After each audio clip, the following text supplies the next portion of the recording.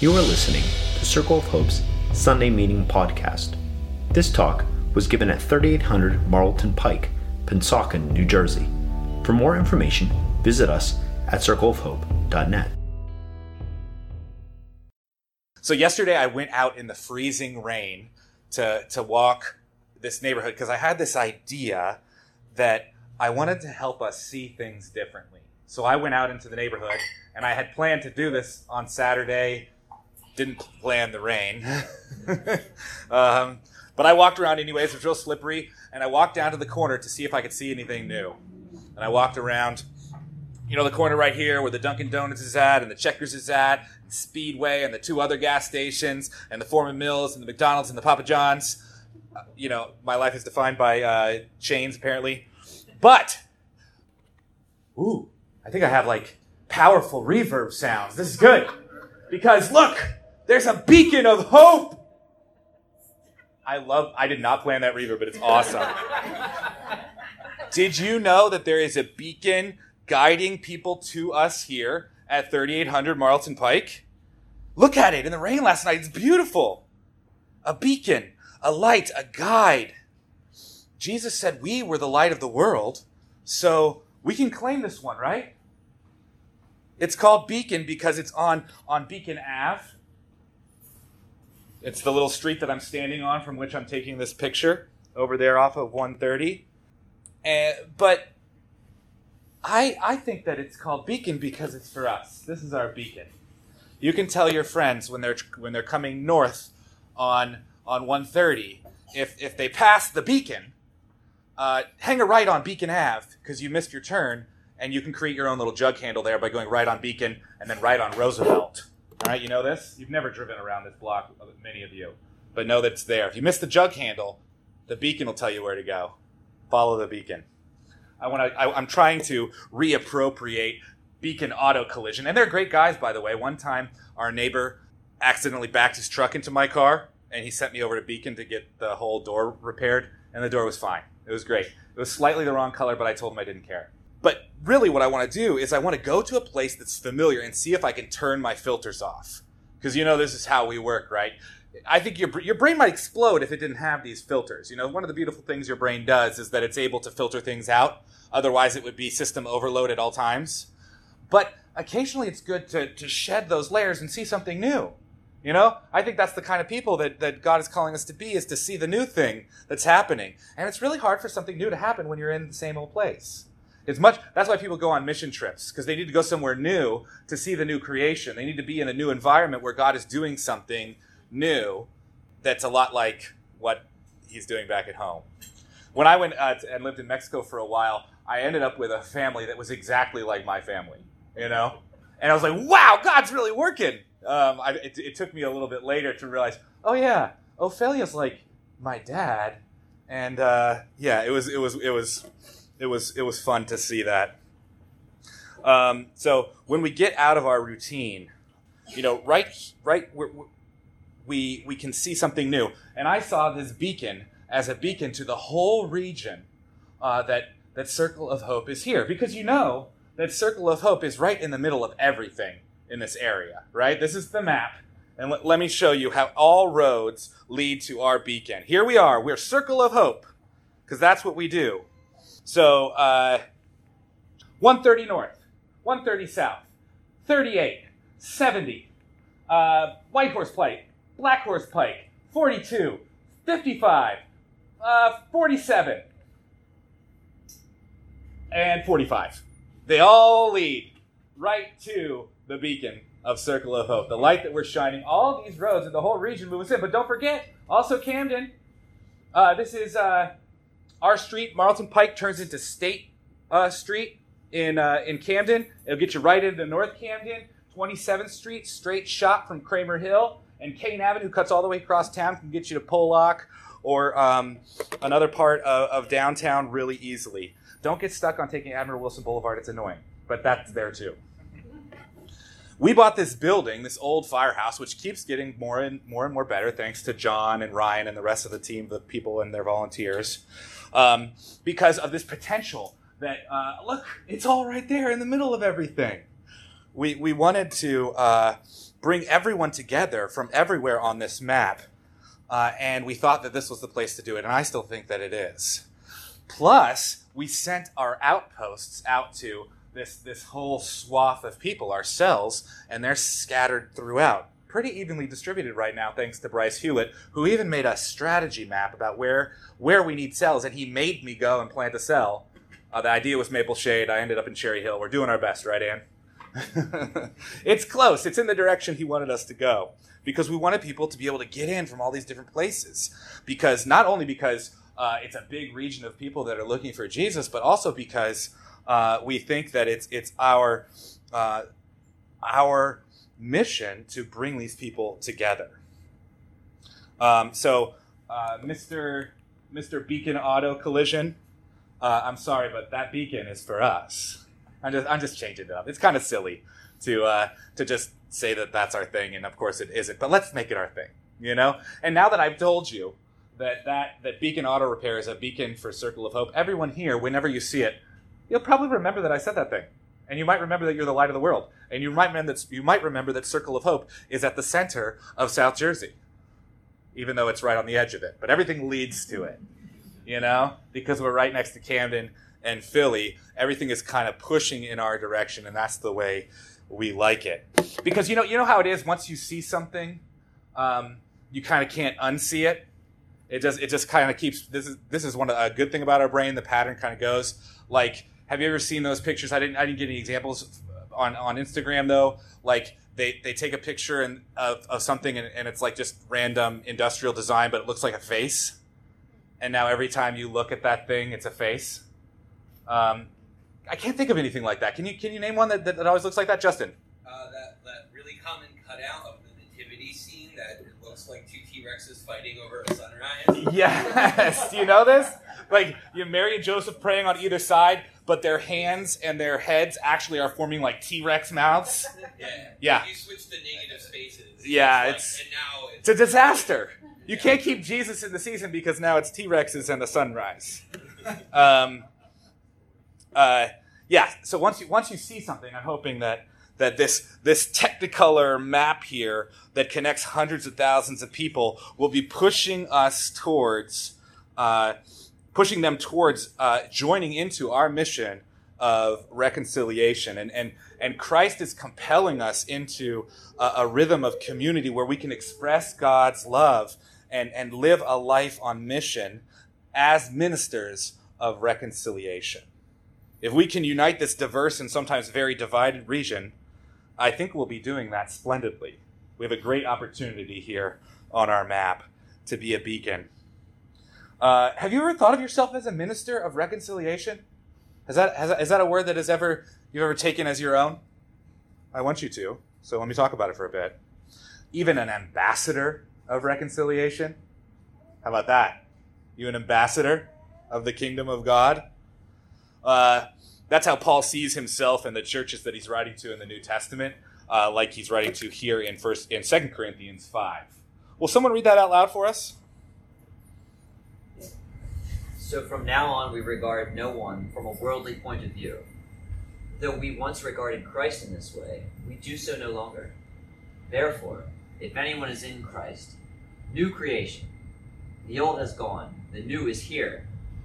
All this is from God, who reconciled us to himself through Christ and gave us the ministry of reconciliation. That God was reconciling the world to himself in Christ, not counting people's sins against them.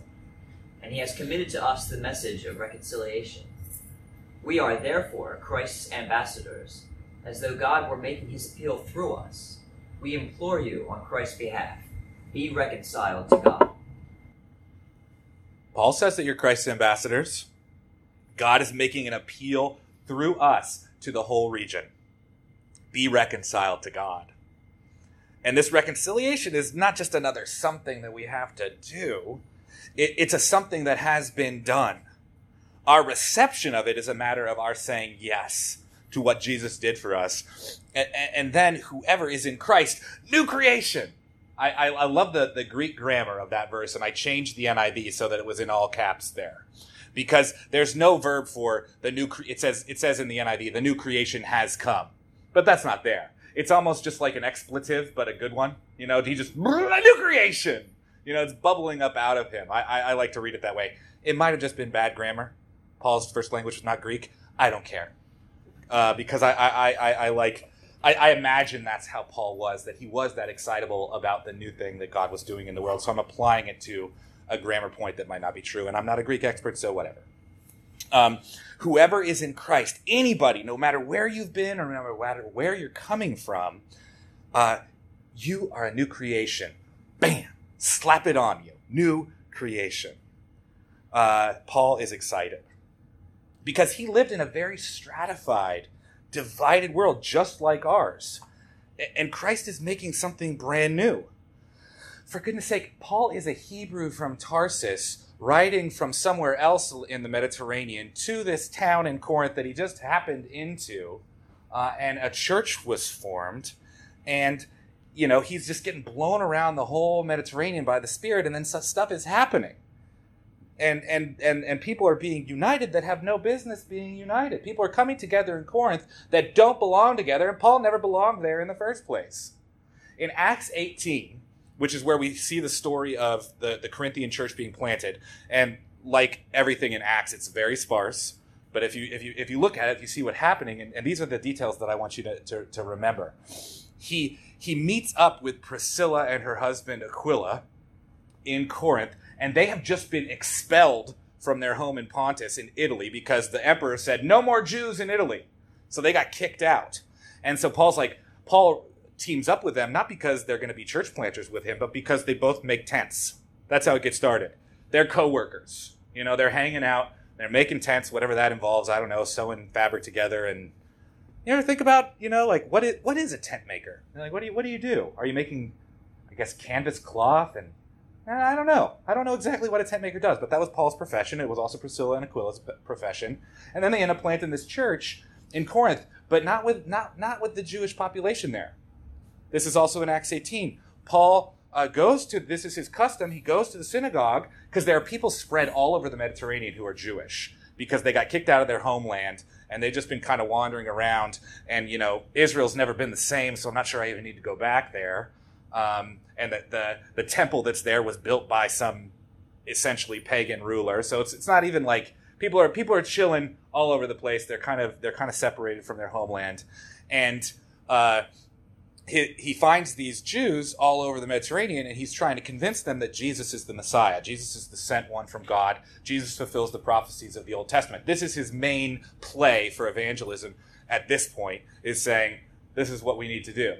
Jews, my fellow countrymen, I'm coming to you as your brother. Listen to me. They don't listen to him, though. So he goes next door to a Gentile's house, and then the church blows up, you know? And by blow up, I mean it got to about our size. You know, it became a congregation of about 100 people. That's what biblical historians think is going on in Corinth. So all these people coming together now, Gentiles with these Jewish leaders, probably other Jews that didn't, you know, get with the synagogue rulers that had kicked Paul out, people that have been expelled from their homeland, people that are already in this diaspora across the whole Mediterranean. Everybody's coming together, and they're trying to be the body of Christ. And that's what Paul's trying to convince them to do. Something happened that compelled them to form this body and to keep holding it together, even in Paul's absence. And Paul is writing to them and giving them advice and helping them to be who they're called to be. And Paul, you know, what he writes to them is what they need to hear. Let's just take that to heart. Like, he's not just randomly writing like rules. He's not coming up with this out of nowhere. Like, you need to, you know, not regard one another from a worldly point of view. You know, that's not a random thing that he's coming up. He's writing this to them because they are regarding each other from a worldly point of view. Anytime you're reading one of Paul's letters, think about it that way, because they're so different. Okay, he didn't say the same thing over and over again because he's talking to people that he knows and loved. He lived in Corinth for 18 months. I still talk to the people that I lived in Mexico for 11 months. I still talk to them all the time. You know, these are people that he loved. Okay, and he knew what they were working with, and he got reports from them, and they were having trouble considering one another as the world does. This was the problem. they're defaulting back to their stratified, separated ways. And how natural is that, right? You know, it just comes naturally to just do things the way you've always done them. To actually be a new creation in Christ requires you to keep trying. I tell my kids all the time, if you want to be kind, you have to do it on purpose. You know, you won't be kind unless you try. It's like that here. If you're going to be the new creation, you're going to have to try at it. But you're not trying to make it out of nothing. This is the best part about it. You don't have to make the new creation. You get to practice it. You get to be it. You get to live into something that God has made in you and with us. And that takes the weight off so that we don't have to just be making our own new thing all the time, but we get to imagine it. We get to walk to the corner where everything's the same and see it anew, you know? So I think Paul's inviting us here to walk to the corner of your life, wherever that is. It could be your heart. You could be doing some internal work. It could be your neighborhood. You could be trying to connect to people that you don't yet know. Or it could be like just the beauty, you know? There might be a bird in that bush, you know, that you need to see and hear. Walk to the corners and see things new. Open your eyes up to seeing things differently. I think that's what practicing the new creation is all about. Because we know what it's like to default back to our normal patterns, right? We know what it's like to just kind of go back to the way things are, the worldly perspective. And because, like, for example, these lines, I forgot to tell you, Corinth is also at a crossroads, just like us at 3800 Marlton Pike. See, it's right on the isthmus here that connects the northern part of Greece and the southern part of Greece. But now I'm putting our map right on top of it because these lines that we experience as connecting this whole region, that's how I'm painting these lines here. They actually, you know, the way things are, the worldly thing that those lines do is they separate people. All right? Like some of these roads, like 42 and 676, actually physically divide the landscape. Like you can't get across them except at designated points. You know how highways work? I was up in Banff, Canada, and they have this one big highway that goes through, and they have tons of overpasses that are just green on top so that the animals can get across. They have animal bridges to get across the highway. We're actually separating the ecosystem from itself. That's kind of what we did because we designed this place just for cars.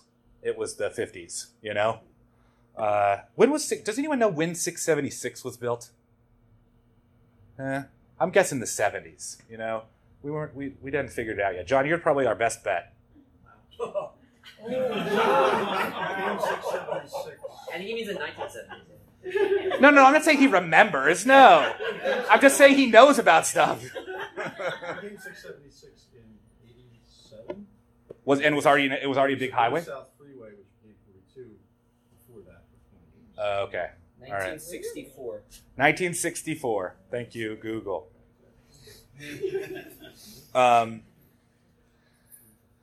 These lines serve to divide. Like for example, we're on the wrong side of 130. The wrong side, the Camden side.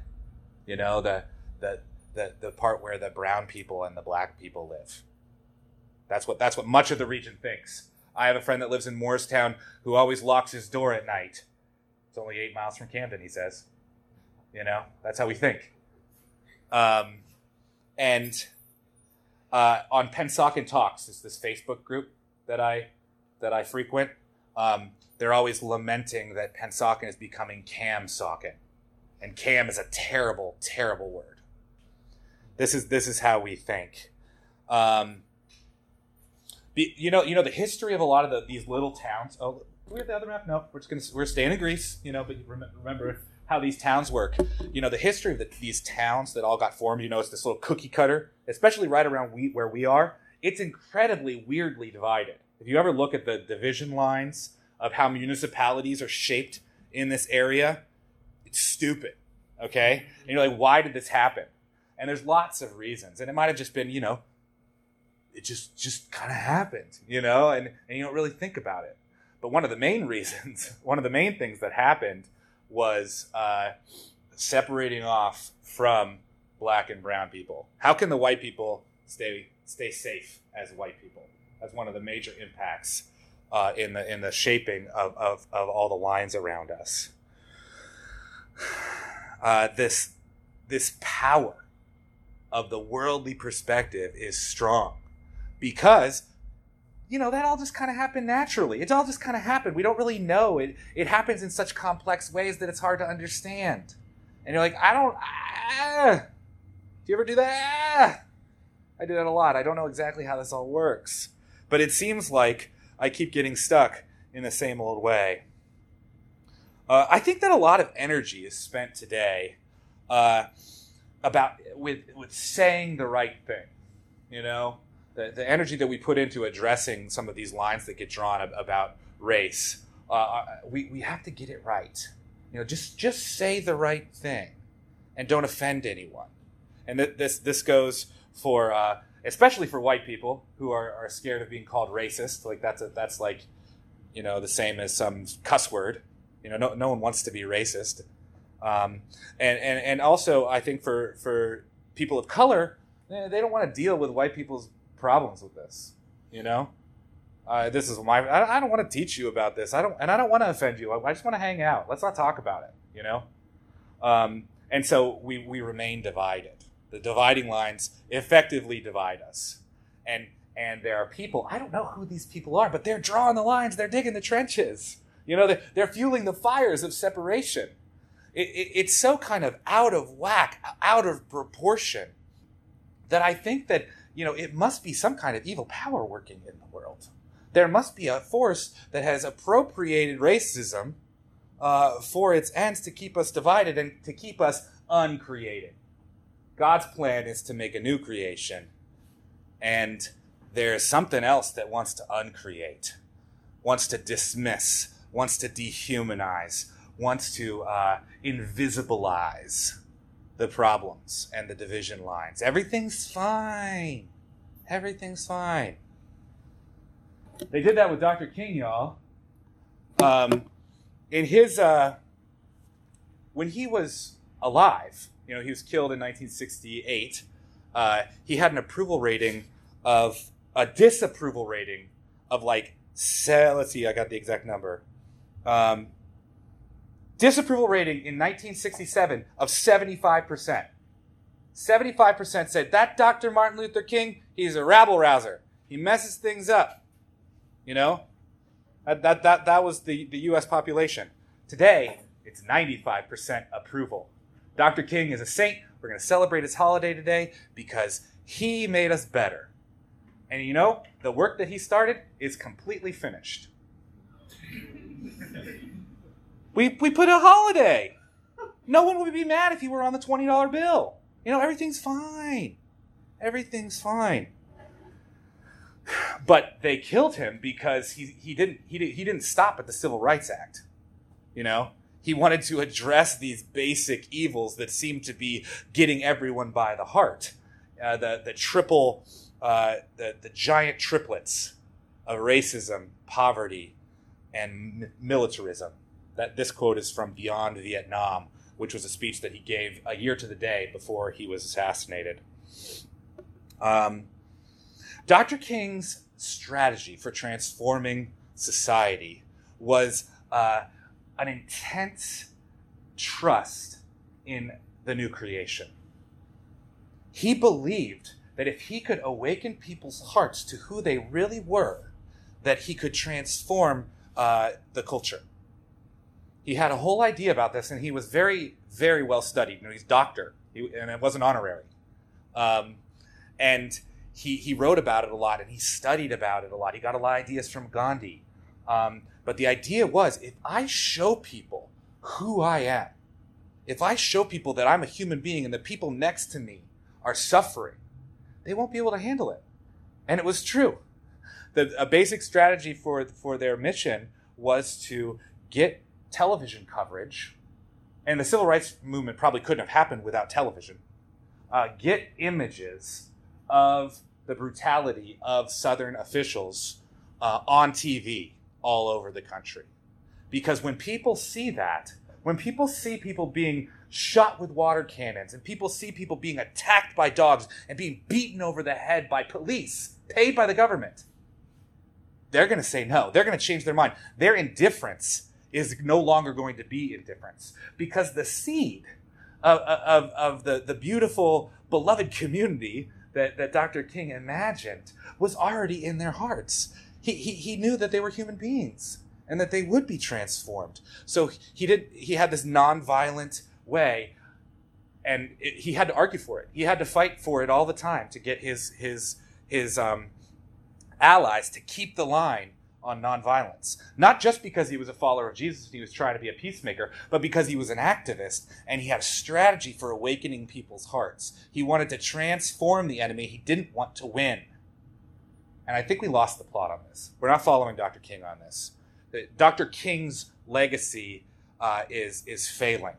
And I think it's ours to pick it back up, because I think it's the most Jesus-y part is the part that's dropping off. Because the righteousness and the justice is still there, and the moral outrage is still strong, and it ought to be. But now it's about saying the right thing, getting on the right side of history. If you're not with me, you're against me. And I understand why that's a tempting strategy for activists, because it's a life and death matter. Some people's lives are on the line here. We got to act now. We got to win.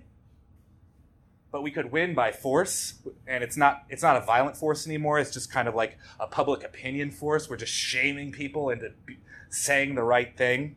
And if some other leader comes along to awaken their latent hatred or their own latent sense of superiority, it'll flame right back up again, because we haven't transformed anyone. Because we haven't actually hoped in the awakening of that person's true personhood, that person's new creation. And I think that's what we're called to do. We're called to connect and see and love for real, face to face. That's why we organize the church this way. We got to get face to face. The cell is the place to destroy those lines, because we're coming together person to person and loving each other. And if you never have an opportunity to invite someone to your cell that doesn't look exactly like you, you probably need to change your life. And that, but it's difficult, you know. It's difficult to cross these barriers, and not just the geographic barriers, but the separation is so deep. And we could just despair. We could think there's no way to go. This is the way that we have to go. The things that seem natural are just going to keep going. Things are terrible because people are terrible, and things have always been terrible. That despair is so real and so tempting. The difficult task that we've been given to do as ambassadors of this new creation, these ministers of reconciliation, bringing people together, righting wrongs. That's what reconciliation means. It's not about getting it right.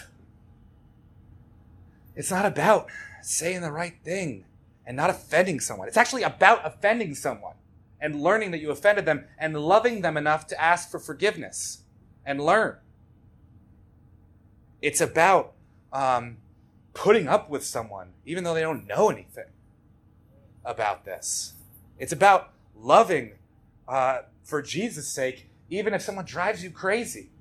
And that line is drawn between every individual. It's just deeper between people who are different. And getting across that divide is what Jesus has done in the new creation. He's brought everything together, and he's bringing everything together into its fullness. All things are being made new. And if we believe that that hope is real and we can get there, we can try. And that's all he asks us to do. Just keep trying. Don't give up. Don't pretend like there's not a problem because it feels more comfortable. Don't only stay to wherever the cattle chute of these roads, or the cattle chute of your upbringing, or the cattle chute of your own fear keeps you. Cross the line. Take the risk. Jesus is going to keep you safe, and his love is really going to transform you in those relationships. We are a beacon. There it is. We are a beacon to our region, and doing the shining we were meant, and we can do the shining we were meant to do on purpose. We can shine on purpose. And as we do, I think that we'll get a sense of Paul's joy when he just exclaims, "New creation!" Thanks for listening to Circle of Hope's Sunday Meeting Podcast. If you want to talk about it or get connected to a cell, you can find one under our Connect dropdown at circleofhope.net.